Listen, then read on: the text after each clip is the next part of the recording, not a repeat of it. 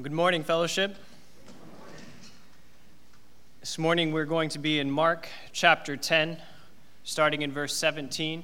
And this is a very familiar passage, a very familiar story, one that's taught many times in Sunday school.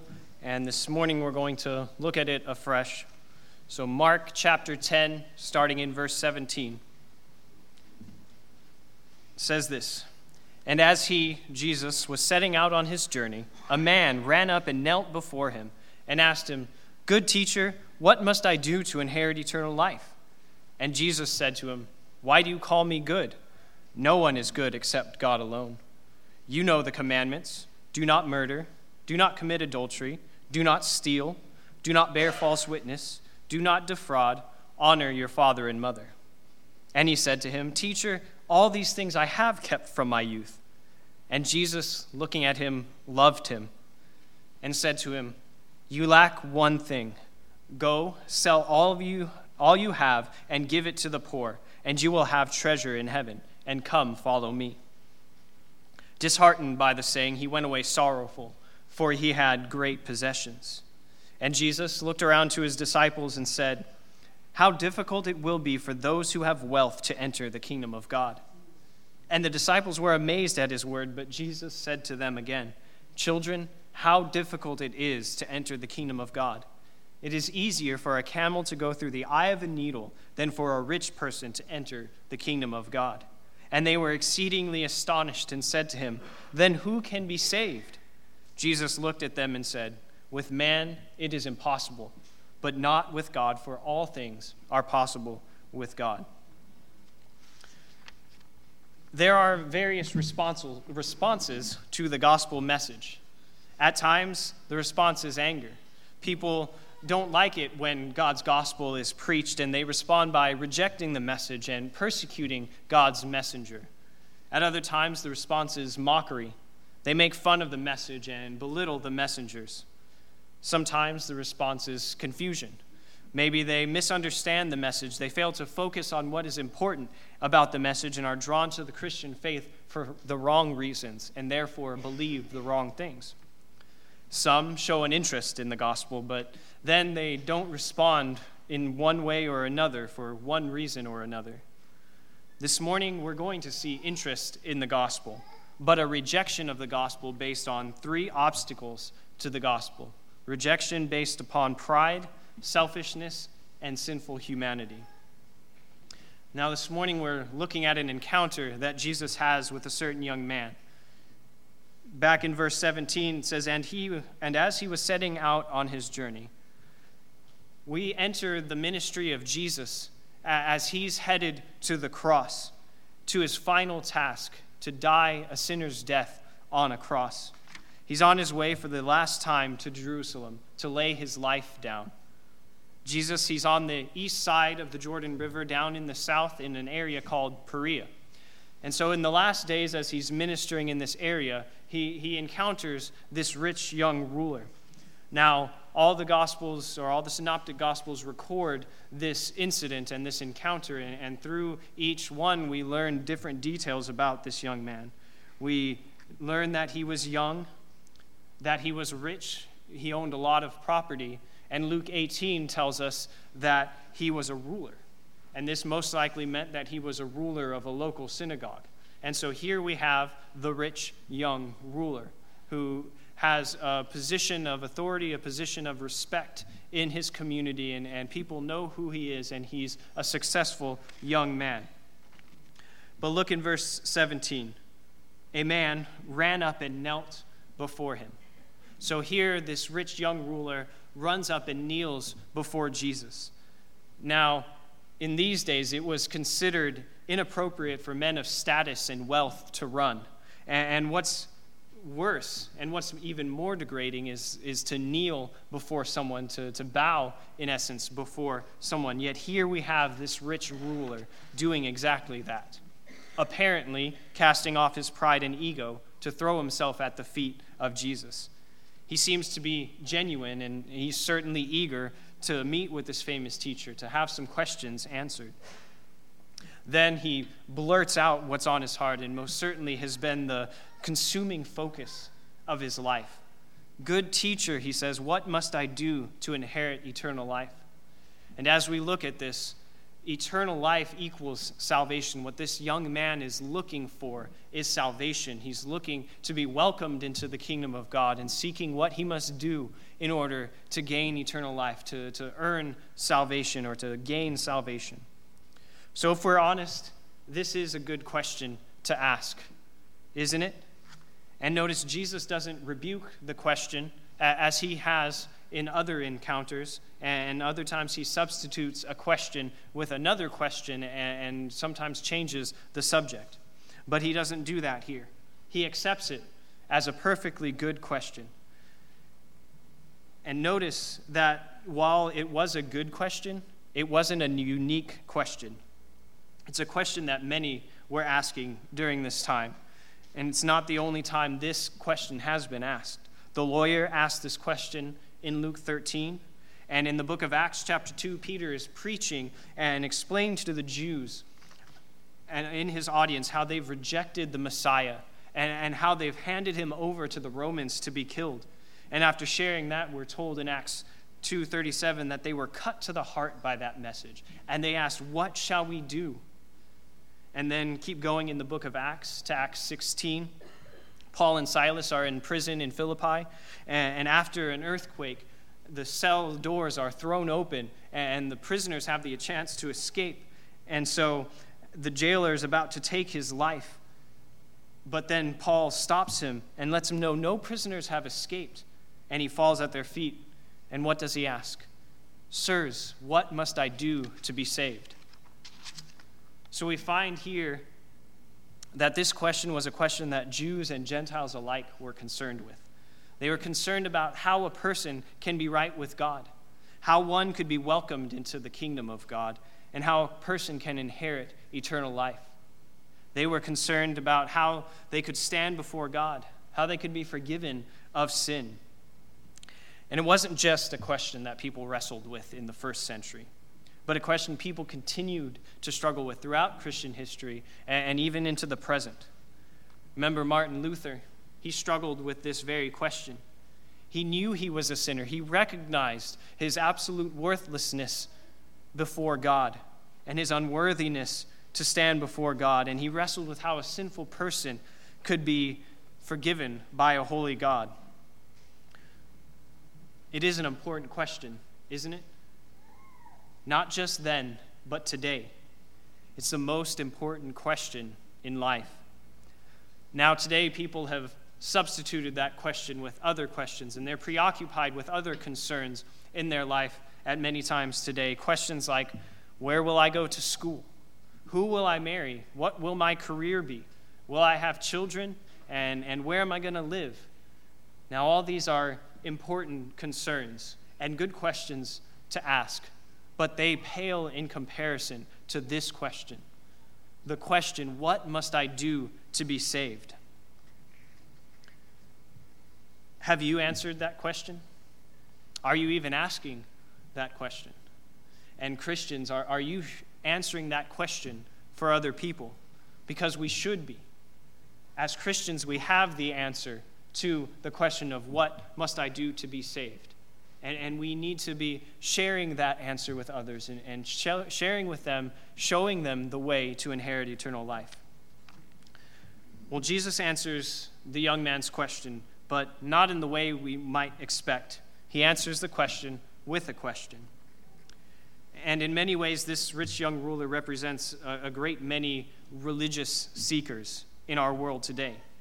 As we see with this man, there are some in churches today who are perhaps sincerely and earnestly seeking out how they can grab a hold of salvation. They fill church seats, try to do everything they think they need to in order to gain salvation. They certainly look the part and even play the part of an honest God seeker. Yet there's one thing they, like this young man, still lack. This account shows us how Jesus deals with prideful, selfish, and religious seekers. So the central point of this entire encounter is that there's nothing a sinner can do, regardless of their station in life, to inherit eternal life. Nothing a sinner can do, regardless of who they are, what their paycheck looks like, that they can do to inherit eternal life. So we're going to discover 3 obstacles that this man faced and many of us face to eternal life. The first obstacle we come to is his pride. It's the pride of the rich young ruler. Look at Jesus' response in verse 18. He says, "Why do you call me good? No one is good except God alone." Okay, so not exactly where I would have gone if someone came up to me and asked me this question. But obviously, our Lord knows better. And as usual, he cuts through all the rhetoric to get to the heart of the matter, and really to the heart of this young man. The first sign of a problem in the man's seemingly heartfelt inquiry is his use of the word good. Maybe he just simply meant it as a compliment to Jesus, to maybe flatter him a little bit. But it betrays a total misunderstanding of what goodness really means. See, just as the whole world throughout all of history had misunderstood and applied the concept of good, so does this young man. See, there's no indication that he knew or believed that Jesus was God.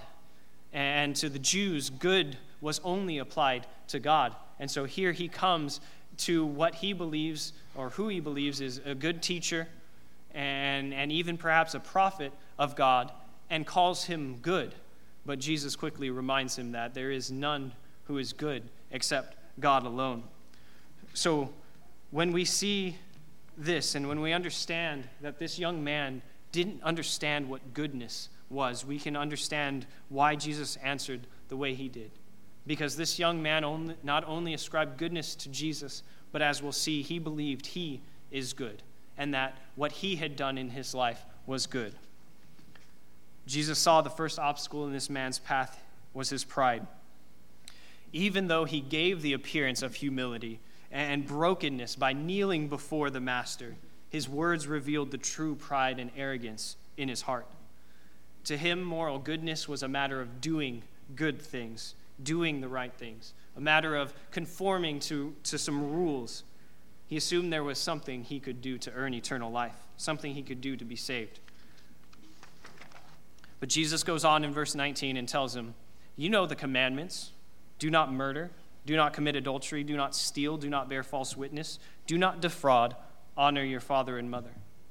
Yet this doesn't even trip the young man up. Without flinching, he asserts that I've kept all these from my youth. Well, apparently he never heard Jesus' Sermon on the Mount about what law-keeping really looks like. He hadn't outwardly conformed to the letter of the law, supposedly keeping every commandment religiously. But as Jesus makes clear in his Sermon on the Mount, outward conformity is not enough. Even the evil thoughts we dwell on and the secret sins in our hearts make us guilty before God. Ironically, though this young man believed he had kept all the commandments that Jesus had quoted, it was the ones that Jesus did not mention that were the most trouble for him. Jesus quotes commandments that have to do with how we relate to one another and how we treat one another. But he leaves out the ones concerning God and how we relate to God. Though he seemed to live a moral life and keep peace with those around him, this man was guilty of breaking the greatest command, namely to love God with all his heart, soul, mind, and strength. Because instead of loving God, he loved something else. Instead of worshiping God, he had another God. He believes that he kept the law sufficiently since he was a boy. Sure, he may not have been perfect and done everything right, but he always had good intentions, right? He did the best that he could. Many today think that is enough for them. They think, I'll try my best, and surely that'll count for something. Surely that'll be enough for God to do the best that I can with what I'm given. But God's clear in his word that counts for nothing. The best we have to offer counts for nothing. What about you? Do you believe that if you just do enough good things and try your hardest, that surely your bad deeds or your good deeds will outweigh your bad deeds, and that'll be enough for you to earn God's forgiveness? Or have you realized that living a moral life, simply doing good things, and the best you can is simply not enough to gain salvation? Maybe the pride in your accomplishments and the success you've experienced in life keeps you from recognizing that there's nothing you can do to earn salvation. Your own pride could be an obstacle keeping you from salvation, like it was for this young man. I urge you to cast that aside. Lay down your pride and trust fully in Christ, something the rich young ruler was unable to do. But maybe it was the success in this young man's life that brought him to believe that he was on the right path. Maybe it was the experience he had, or the success he's had, that led him to believe he was in God's favor. I mean, to everyone around him, he appeared to have it all going on, right? He seemed to have everything together. He was young, successful in his career, rich, respected by his peers and even those older than him. And from the world's perspective, he had it all together. So this must mean God was happy with him, right? No, far from it. As many did in his day, he equated his success in life with God's approval. He thought of himself as morally good and came to Jesus to see what he could add to his qualifications. This young man had bought into the idea that following God would bring material wealth. Love God, get rich. And it's a lie so many people fall for today. They think because they have material wealth and prosperity that God must be happy with them. And yet that very blessing many times may be a curse. For like the rich young ruler, his love of money trapped him in his sin. So too many people today become ensnared by the love of money and pride in their accomplishments, and they miss out on salvation. Pride's the first obstacle we see in this young man's life. And the second one we see is the selfishness of the rich young ruler. Look in verse 21. And Jesus looked at him and loved him. Let's stop there for a moment. Jesus looks at him and loves him. The phrase is a most beautiful display of the compassion, the heart of our Lord. It reveals how he views this sinner. As Jesus exposes the heart of this prideful, selfish sinner, his own heart is stirred in love. Now, Jesus has every right to rebuke this young man, right, for his impertinence in thinking that he could be good enough to earn God's salvation, that he could do enough to be forgiven by God. Yet he looked at him and he loved him. Christians, it's so very tempting to look at people who have great wealth and to condemn them for their wealth. We may look at those who are rich and envy them for their money, hate them for their privileges, or look down on them for their smugness. But if we do that, we miss the heart of our Savior.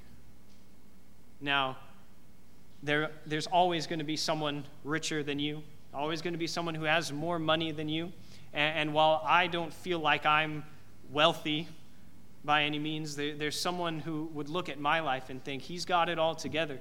He's got everything you could want.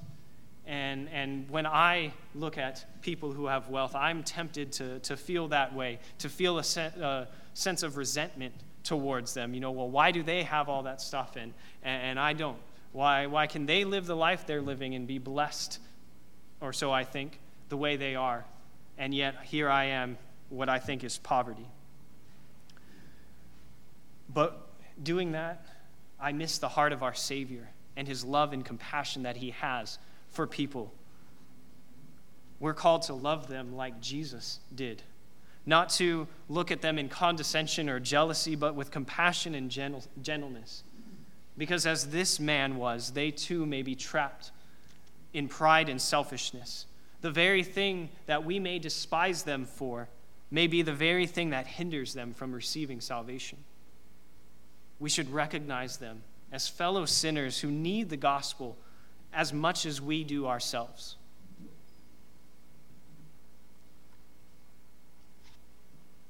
Look with me again in verse 21. Jesus goes on to tell this young man what he must do. You lack one thing. Go sell all that you have and give to the poor, and you will have treasure in heaven, and come follow me. On the surface, it's like, wait a minute, I thought you can't earn your salvation. Why is Jesus telling him he has to keep these commandments and to go and do this thing in order to earn salvation. But what Jesus is doing is revealing to this man what is of first importance in his life, what's most valuable to him. Jesus is revealing what is in this man's heart. Only repentance and faith, by grace through faith, are we saved. But what Jesus saw was a deep problem in this man's heart. Not something that giving away his wealth would fix, but the fact that he had a love for his wealth, that he loved more than he loved God. But anyone looking at him would assume that pleasing God was what was most important to him. After all, he devoted all his time and energy to serving God and teaching others, right? He attended church regularly. He gave his tithes and he helped out the poor. He even went to school to study the scriptures. Yet Jesus wasn't fooled by this performance. He saw through it all and went straight to the heart of the matter. The young man loved himself more than he loved God and others. What was truly most important to him was him. You see, God did not have the place of first importance in his heart. For all the religious fervor and zeal that this man showed, it was his own satisfaction, his own well-being that was most important to him. And it was demonstrated in his response to Jesus' invitation to follow him. He went away disheartened. Now, of all the encounters we have when people come to Jesus, this is the only recorded instance where a man walks away disheartened and leaves Jesus sad and as lost as he was before he came. And yet Jesus simply lets him walk away.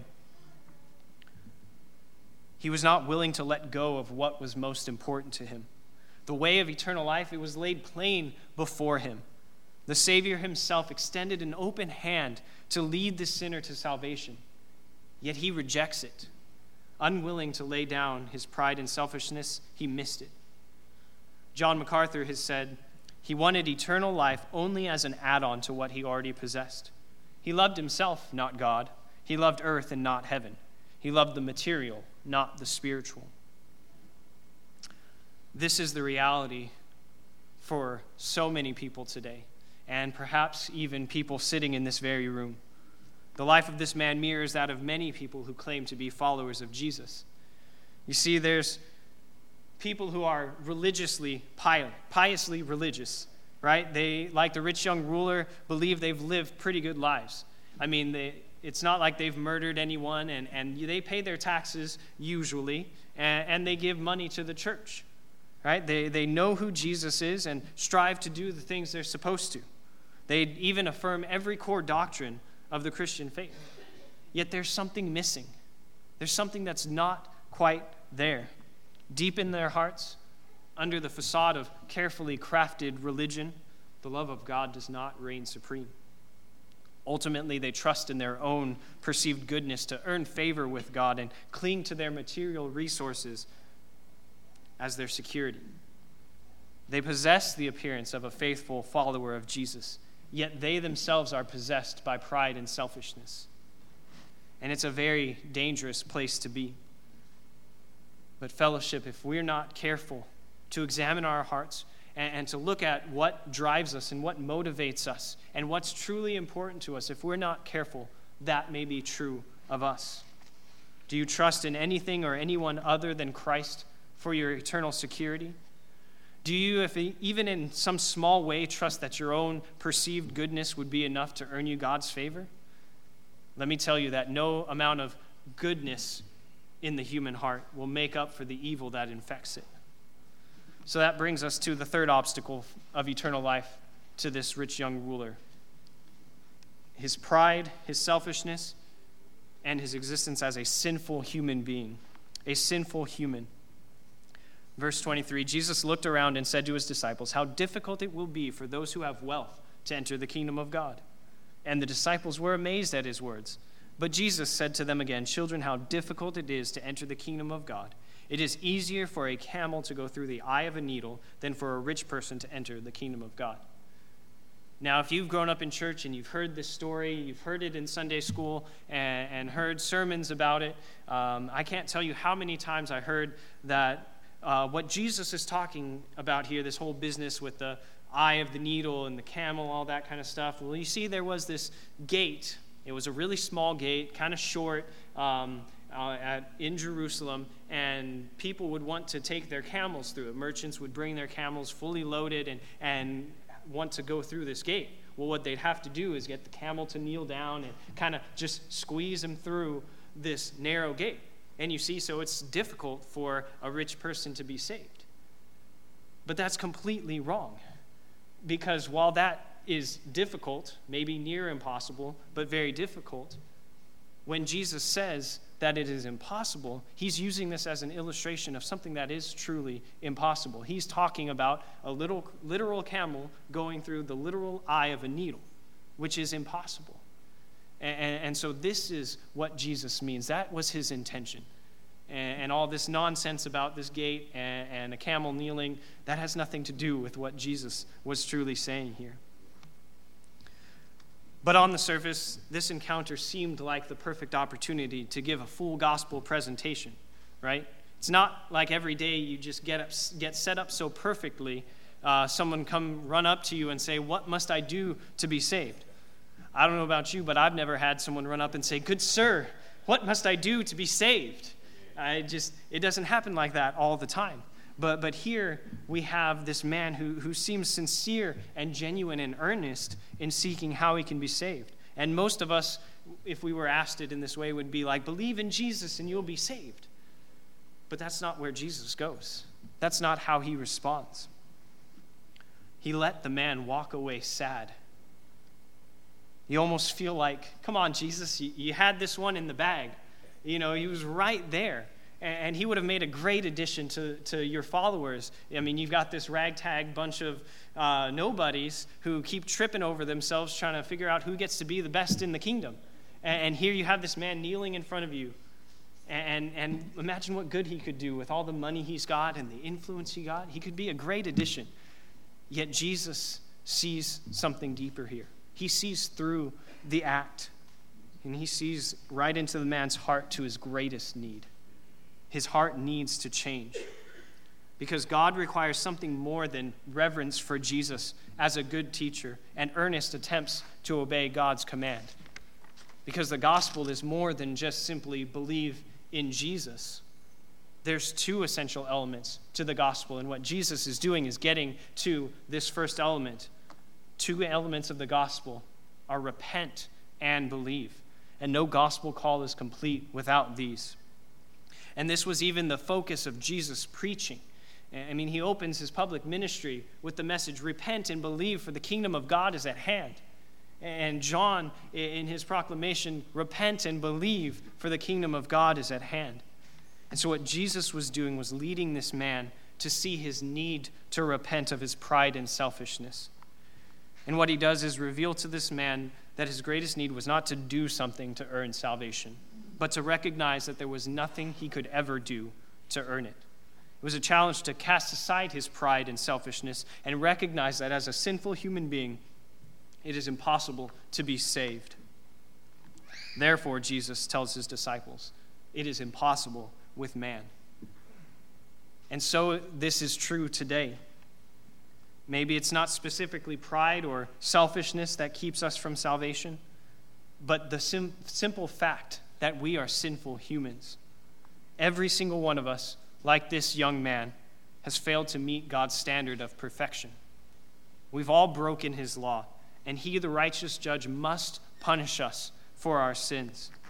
And what's worse is there's absolutely nothing we can do to save ourselves or earn forgiveness from God. Absolutely nothing we can do. But praise God, that's not where Jesus leaves off. Because he tells his disciples, this is impossible with man, but not with God. Because all things are possible with God. God has made a way. God makes the impossible possible. You see, he sent his son to be born as a human, to live the perfect life that we could never live, to die on a cross.